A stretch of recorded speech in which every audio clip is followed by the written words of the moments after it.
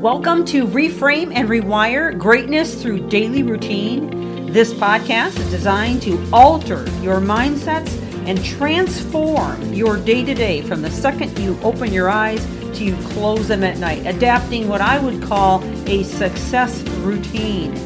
This series is liable to change your life, and it's never the big things that you do, but the littlest things you do every day that make the biggest difference. And now, on to the podcast. Thank you for joining. Welcome back to the podcast as we continue in the series on the trap of victimism. We don't always realize that we can become victims to even the smallest of situations and circumstances. And they slowly come in silently. We don't even realize that we're being entrapped by them. However, many cases, the severe situations when victimism can almost swallow us whole are typically from some kind of trauma or abuse. And it doesn't matter if it's earlier in life or later in life. I mean, it can happen from divorce. It can happen from a tragic episode in your life with either relatives or maybe some kind of severe illness that you've been through or somebody that you love has been through. A death in the family. A number of things can cause victimism, and that downward spiral can come on really quick and take you farther than you want to go.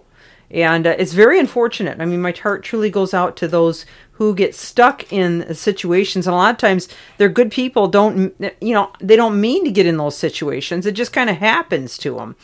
But the key here is to get out of them. And that's what we're going to be leading into with this series, is we're going to share a number of ways in which you can pull out of victimism or help somebody else pull out of victimism. So we've so far covered a lot of the consequences. We've talked about those who may be vulnerable to victimism, how we get sucked into it, the devastating consequences.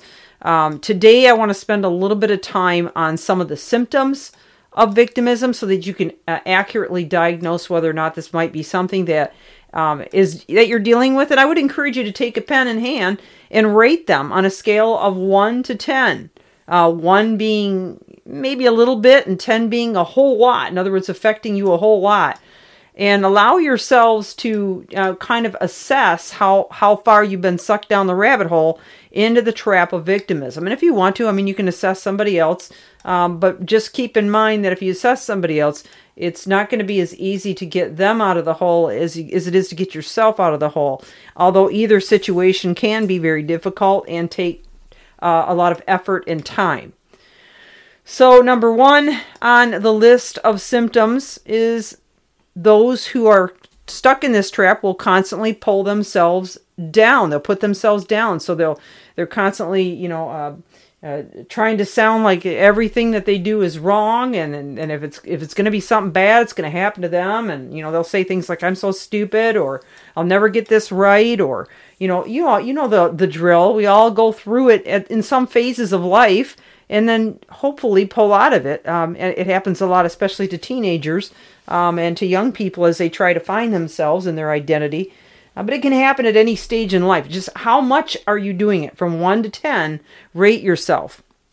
Number 2, they will blame other people or situations for feeling miserable. So instead of taking on the responsibility or seeing any responsibility in whatever's going wrong, they tend to blame someone else or a people group or a work environment or a culture or a financial issue, or maybe even just the fact that people have money and you don't.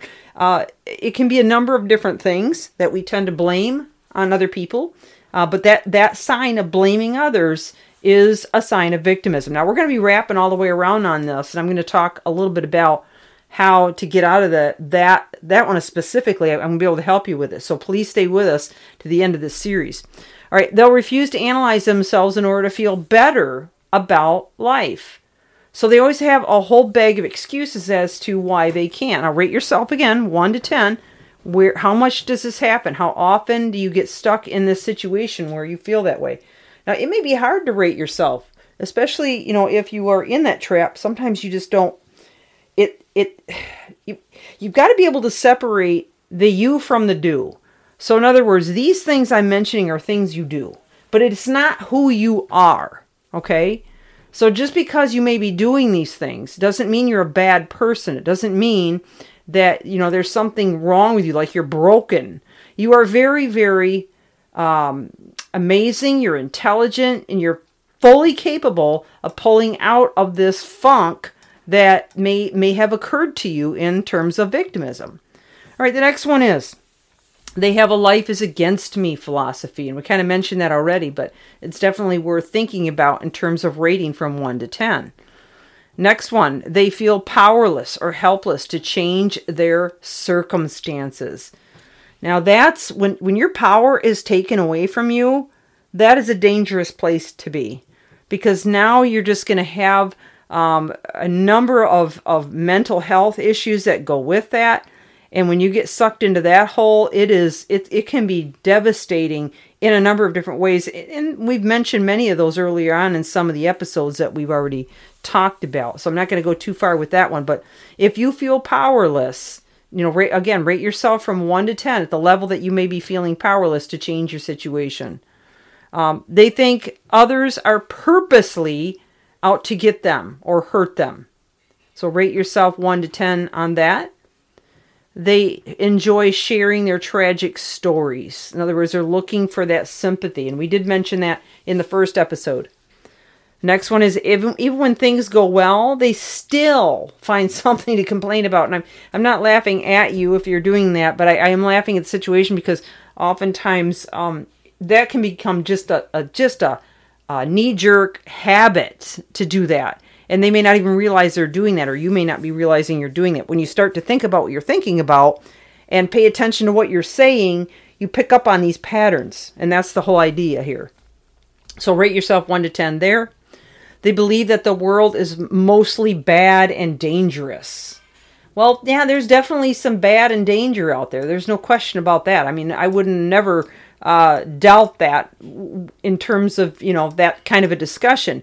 But if it's all you see and you don't see any good in the world and you don't believe in anybody being good to you or to anyone else, that's a dangerous place to be. So rate yourself 1 to 10. Well, we are out of time today. I have a few more of these left, so we'll come back tomorrow and finish the assessment. But I would encourage you to stay with me all the way in because we do have solutions. This is Michelle Steffes. Reframe and rewire greatness through daily routine. Thanks for joining.